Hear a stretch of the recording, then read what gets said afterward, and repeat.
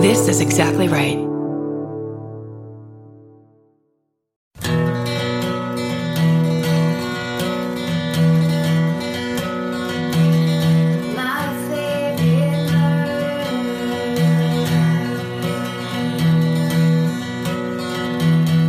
Hello. And welcome To my favorite murder. the Minisode. It's the mini episode. It's the short one that comes on Monday at the beginning of the week. You remember? You remember today's Monday? Sorry about that. This is a hometown baby Jessica story. Ooh. Hi, MFM. Every time my mom tells my birth story, it's actually largely the baby Jessica story. My mom went into labor shortly after she heard the news that baby Jessica got stuck in the well. Nearly her entire labor consisted of my mom making a deal with God that she would sustain the pain of childbirth if he would keep baby Jessica alive. Oh. Lady, you're going to sustain the pain of childbirth anyway. I hate to tell you, you're having a baby. An hour after baby Jessica was free, I was born. Wow. So on top of all the people that actually saved baby Jessica, my mom also likes to give herself a little thanks. I love it.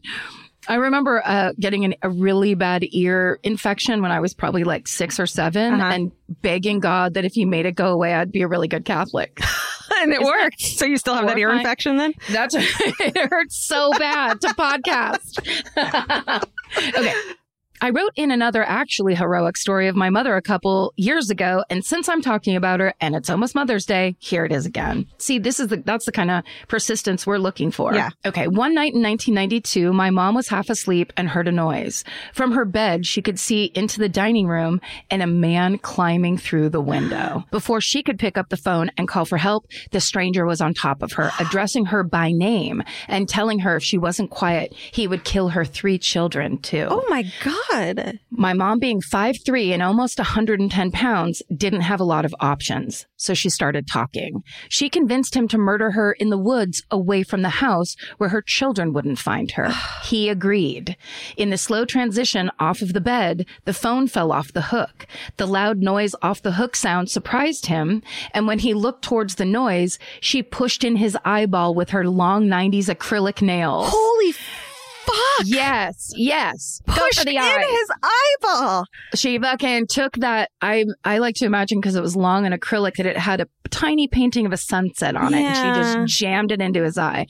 The now one-eyed intruder fled back out the door and into the woods, leaving zip ties, duct tape, and a knife. Soon after, she moved us to Southern California, aka as far away as she could.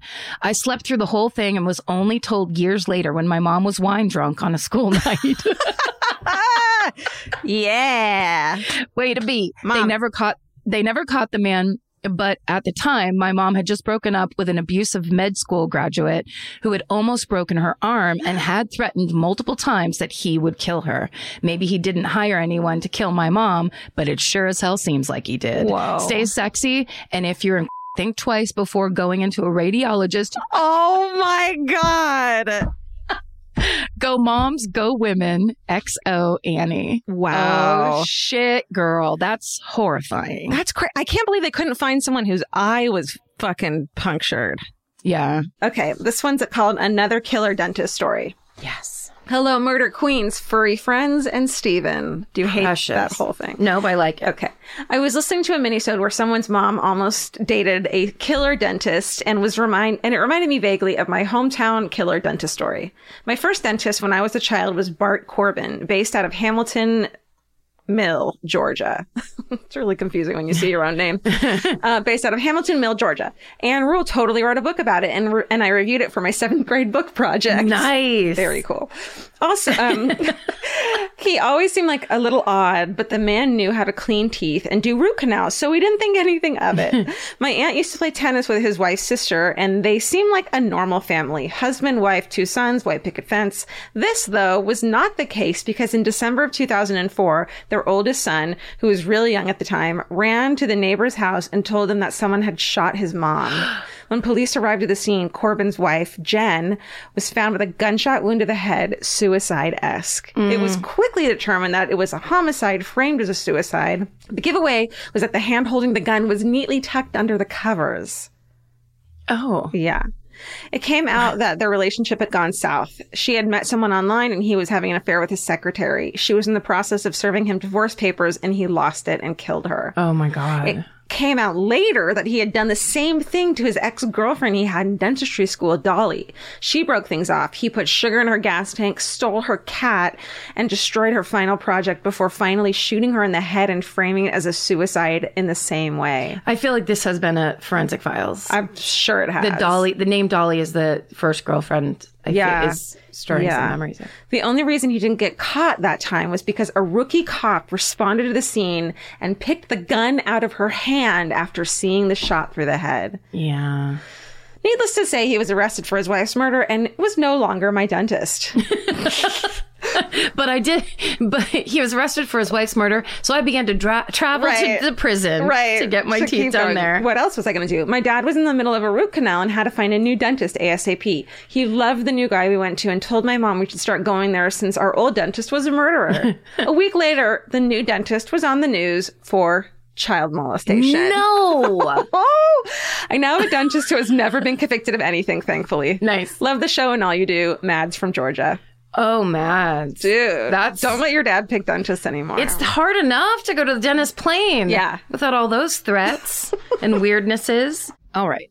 The subject line of this is it's a Toronto hometown. I worked with the Angel of Death when I was 15. Oh, my God. Hi, gang. I got a wicked hometown murder about a serial killer nurse for y'all. Where are you from? When I was 15, because that's Boston and that's the South. Totally. This person is actually from Toronto. She's from all over.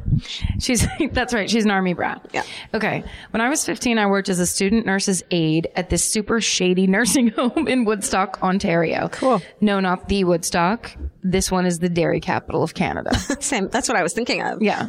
I love to learn. So there was this nurse at the home named Beth Elizabeth, and then full name Elizabeth Wettlaufer. And I worked with her from 2010 to 2013, which happened to be right smack dab in the middle of her active killing spree. In 2007, Beth started working at this nursing home. And in that first year, she tried to kill 2 old lady sisters by injecting them with insulin, but they survived. Apparently, it's pretty hard to accidentally overdose people with insulin. So it's pretty intentional if someone does administer a lethal dose.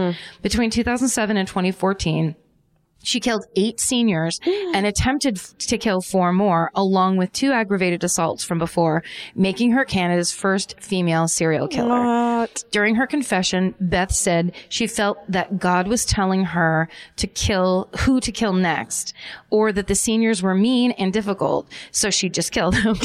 Jesus Christ. Sorry, it's not funny. It's like, what are you talking about? Right.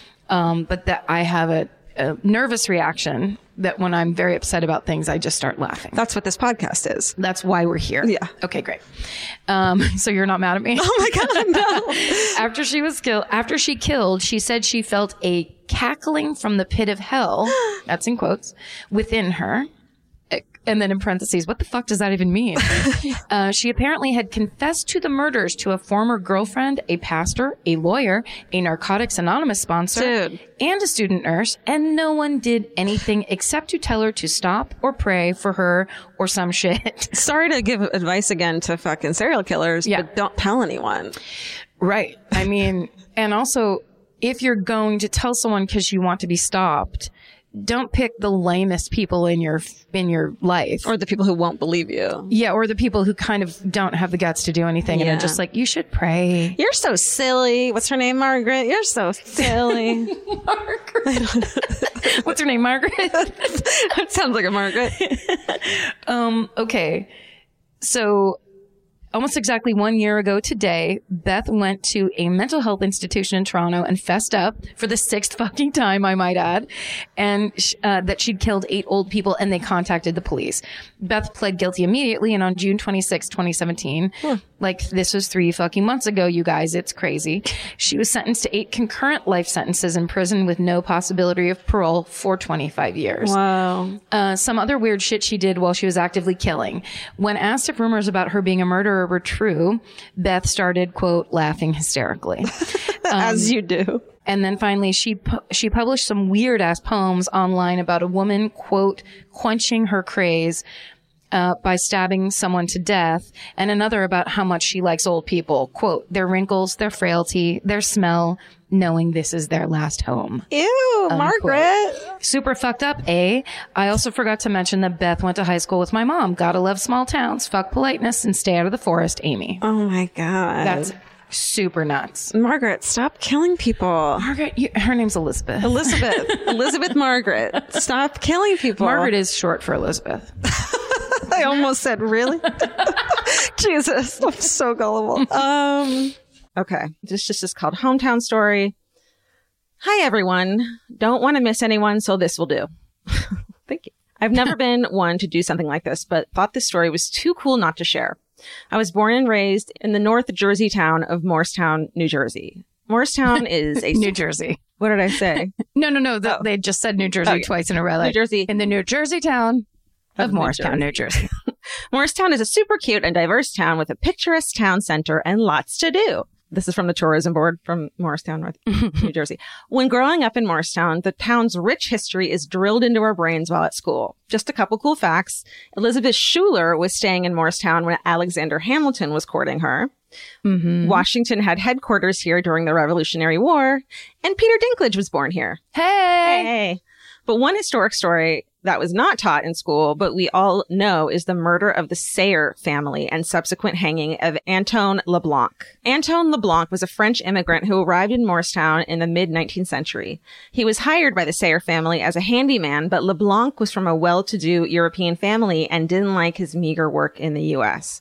I mean, who among us, asshole? Yeah, for real. Only a couple weeks later, he murdered Mr. and Mrs. Sayer as well as their servant, Phoebe. Then he took any valuables he could with him and frantically ran away, headed towards New York City. Stupidly, he left a trail of stolen items as he tried to escape. Because of this, the murder scene was quickly discovered and he was found at a tavern in Hackensack, about 30 miles away. LeBlanc was subsequently tried and sentenced to be hanged. The story gets worse, though. After being hanged in the town center, might I add, his body was taken to Dr. Canfield's office, where they conducted experiments by hooking his body to batteries and trying to resurrect him. Still gets worse. His skin was then sent to a local tannery where a bunch of wallets, purses, book jackets, etc. were made as keepsakes. Imagine hearing this story as a child. This all sounds like a tall tale, but in the 90s, a death mask of his face and wallet made of human skin said to be his was found in a local collector's house after his death. Shit. I believe it's stored at the police department now. They say that all the, quote, keepsakes are scattered through Morristown and the surrounding area, maybe heirlooms kept by long-standing local families. Can you imagine? Grandma's dead, everyone. Here's what you get, and here's a fucking face. You get a people book. Of a murderer. Jesus. And then she writes, and done. Sorry it was so long, but it's such a good murder/local history/legend story. I've been listening to you since the beginning and always get excited to hear new episodes every week. And I guess I'll do one of these. Stay sexy and don't buy antique wallets at garage sales. Francisca. Like San Francisco, but without the San and ending with an A. Thank you. I would have called you Francesca, so I appreciate New Jersey. New Jersey. Francisca, New Jersey. Francisca, like New Jersey, but San Francisco. Wow, that was, that is, those ones, it's so nice when they're from the 1700s and we can just go like, oh, people back then. Yeah. And deny that it's happening to this day. Yep. But I do think that I'm pretty sure when they say death mask, they mean they do a mold of the face when they're dead. It's not a human face. I was just like, they skinned his face and kept... No. Okay, no, that makes more sense. It's not Silence of the Lambs. I was going Shrunken Head. Act 3. No. Yeah, okay. I'm pretty sure. Please correct me, New Jersey, if I'm wrong. Everyone in New Jersey will let you know. There's something about the sound of an old-timey cash register that really takes me back. I know. It sounds like someone is about to hand me an ice cream cone, but it also sounds like we just sold some merch. That's right. And if you're a Shopify user like us, you know that this sound means you just made a sale. Shopify has helped millions of businesses sell their products online, but did you know they also offer the same support for brick and mortar stores? From accepting payments to managing inventory, they have everything you need to sell in person. So give your point of sale system a serious upgrade with Shopify. Shopify POS tracks sales across all your locations. That way, you'll always know what you have in stock and where. They also provide reliable tech that fits your unique retail needs, like turning a tablet into a credit card reader. And if you're looking to reach new customers, check out Shopify's marketing tools. They're easy to use, and they integrate with all social media platforms. With Shopify, we have a powerful partner for managing our sales. And if you're a business owner, you can too. Do retail right with Shopify. Sign up for a $1 per month trial period today at shopify.com/murder. And here's the important note, that promo code is all lowercase. So go to shopify.com/murder and take your retail business to the next level. That's shopify.com/murder. Again, don't forget the code is all lowercase. Goodbye. Georgia, have you ever been blown away by the most simple dish at a restaurant, like perfectly scrambled eggs? Oh my God, yes, Karen. And then all I want to do is make that dish at home and eat it every day. Well, you probably could, as long as you have the chef's secret ingredient, Made in Cookware. Made in was created to bring restaurant quality performance kitchenware to home chefs around the world. For years, they've built their business by supplying restaurants and top chefs with high-end cookware.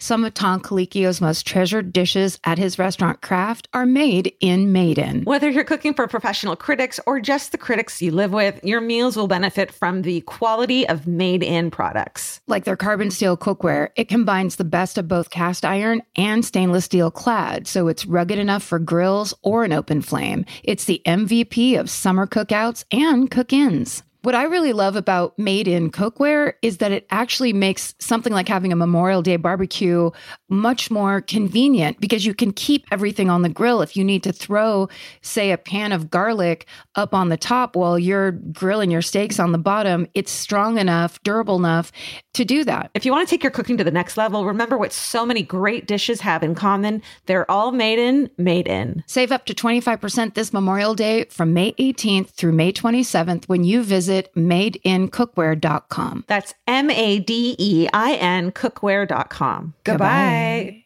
If you're like me, you're always looking for a story to dive into. Whether it's a family drama or a mystery to solve, the key to getting hooked is the details. I need rich visuals and intricate storylines, and June's Journey has that and more. June's Journey is a mobile mystery game that follows June Parker, a daring young woman, on a quest to uncover the truth about her sister's murder. This is your chance to test your detective skills because you'll play the game as June herself.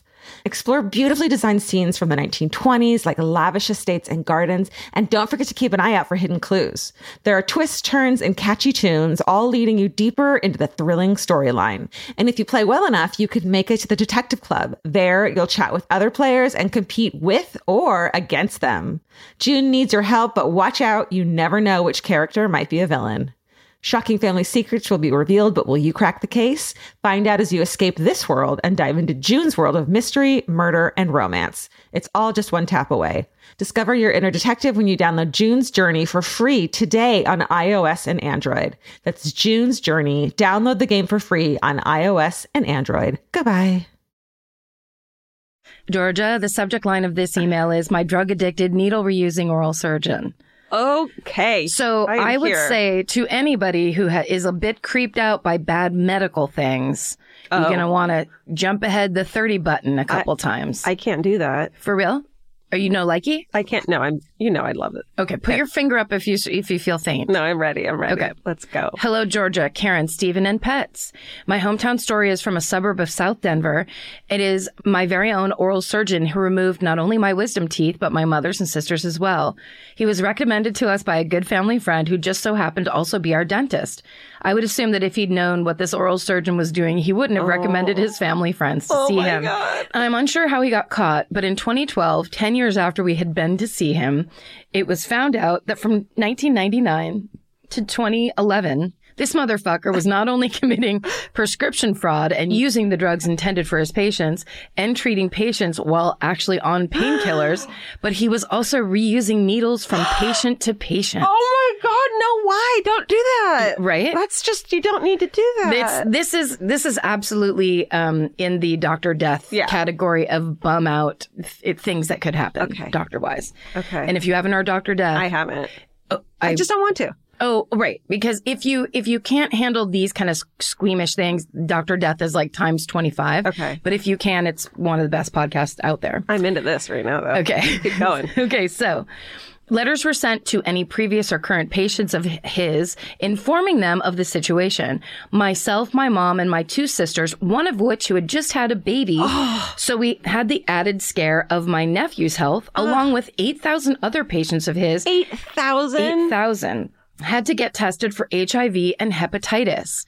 6 of his patients had tested positive for HIV or hepatitis. But of course, it is impossible to say whether or not those patients contracted it from his stupidity. Myself and my family all tested negative. Praise Stephen's mustache. Oh my God. That was in parentheses. Oh my God, Stephen. Look at Stephen's embarrassed sunburned face. I gasped genuinely a few seconds ago. Stephen, you're bright red, but it's also because you went to the Ren Fair and now you have a sunburn. Not because you're embarrassed. The story is already so horrifying. It's horrifying, and then you're pulled into it. Yeah. Can't wait. So this family all tested negative, and were able to put the whole thing behind us. The state never filed charges against this psychopath, but he agreed to surrender his dental license and license as an oral surgeon. How could they not file charges against him? I don't know. Karen, I'm mad at you. I will call the Denver PD. I wish you would. However, this guy isn't done yet. Uh-oh. In 2013, he was pulled over and arrested in Lake Tahoe for driving under the influence of cocaine. Dude. That's specific. That's very specific. So like, how bad are you on cocaine if you get pulled over for it? You're talking so much you start swerving. Yeah. He admitted to being a drug addict after his issue in Colorado. My sister, who is also obsessed with her podcast, and I searched to find any updated information after his arrest in Lake Tahoe, but we haven't found anything. I guess that's a good thing. Maybe he's sharing dirty needles in the privacy of his own home instead of with patients in a doctor's office. Anyway, thanks for your amazing podcast and the wonderful Murderino community. Listening to you guys always brightens my day. SSDGM, and always beware of creepy dentists. Anne Marie. Thanks, Anne Marie. Us too. Right? Reading your story always brightens our day. Any kind of involuntary needle sharing story. What a bummer. Like, you go to these doctors that you trust. Like, why go to the trouble of getting a fucking dental degree if you're just going to be a piece of shit about it? Well, it's those drugs. I'm sure he started with all the best intentions, and then suddenly he's like, I could save a little more money for my cocaine if I reuse these needles. I mean, like, it's drug thinking. God. This one's called Human Skin Book Bindings at the Mutter Museum. Dear Karen, Georgia, and co. On behalf of the staff at the College of Physicians in Philadelphia, well known for its Mutter Museum, we are huge fans of your podcast, which is such an honor. That museum is so fucking cool and badass. I'm so bummed I've never been there yet. In your most recent episode, the question of how common was the practice of binding books in human skin came up, and we wanted to offer our expertise. Hell yes, Mutter Museum. Mutter. Our historical medical library just happens to have the largest confirmed collection of I'm going to get this. Anthropodermic? Like derma? Karen, you're so smart. Sorry, you're right. I love words. Anthropodermic books in the country, so we thought we'd share what we know. It wasn't uncommon for 19th century physicians and surgeons to tan human skin and subsequently use the leather as book bindings. Traditional 19th century tanning began by soaking an animal skin in lime water. After the skins had soaked, any flesh, fat, and hair was removed from the skin by hand. Ew. The defleshed skins were soaked again in lime water for a few days and then soaked in baths of tannin, usually derived from tree bark, that were made progressively stronger over a period of weeks or months. Once tanned, the skins were dried, rolled, and pressed into leather. Of course, this brings up the question of whether the doctors had their patients' permission, which in many cases can't be confirmed. 3 of our 5 anthropodermic books came from the skin of one woman, Mary Lynch, who died of trichinosis on January 16th, 1869 at Old Blockley in Philadelphia. One of her attending physicians, John Stockton Howe, removed a piece of her skin from her thigh sometime between her death and burial. In June of 1887, Howe used the skin to partially bind 3 books, all dealing with women's reproductive health. We don't know if Howe had Mary Lynch's permission or why he chose to bind books about conception and childbirth with her skin. These 3 books, in addition to the other 2 anthropodermic books in the library collection, represent a unique convergence of text and medical specimen. The books as collections of text remain valuable sources in the history of medicine. The books as objects force us into uncomfortable considerations of the use of human skin in bindings and whether the use of human skin diminishes the value of the text, rendering them mere objects of mortal curiosity. So smart. If you're ever in Philadelphia, we would love to give you a private tour. And we'd love to take it. Oh, please. Stay sexy and don't let your skin be turned into a book without your consent. The staff at the Muter Museum of the College of Physicians of Philadelphia. And then I remembered that I have a friend who's this really smart librarian who was working on a book about this practice. So I looked it up and it actually comes out next month in October. How fucking weird is that? It's called Dark Archives, a librarian's investigation into the science and history of books bound in human skin. And her name's Megan Rosenblum. I completely forgot that I knew this girl. That's such good news that book is coming out, because I would love to know why they did that and what apparently it just doesn't. It's so creepy to me. This book gets into all of that. How cool is that? Because we've heard a couple stories about creepy doctors where I'm thinking this doctor that did that with this story that you just told, right? May have been a creep. Could have been. Yeah, sounds like it. Real good. I don't know. But then maybe in this book, it explains that it was like some, I don't know, what would the explanation be that would make me feel better? I'm not sure. There isn't. There can't be one. I mean, it's a bit history, maybe for like history's sake, you know? I mean, but it's a book. I know. Just use fucking paper and leave people alone. Well, I bet you'll find out in the book Dark Archives by Megan Rosenblum. I think that's it. Yeah, that's it. Send your hometowns to myfavoritemurder@gmail.com. And stay sexy. And don't get murdered. Goodbye. Bye. Elvis, do you want a cookie?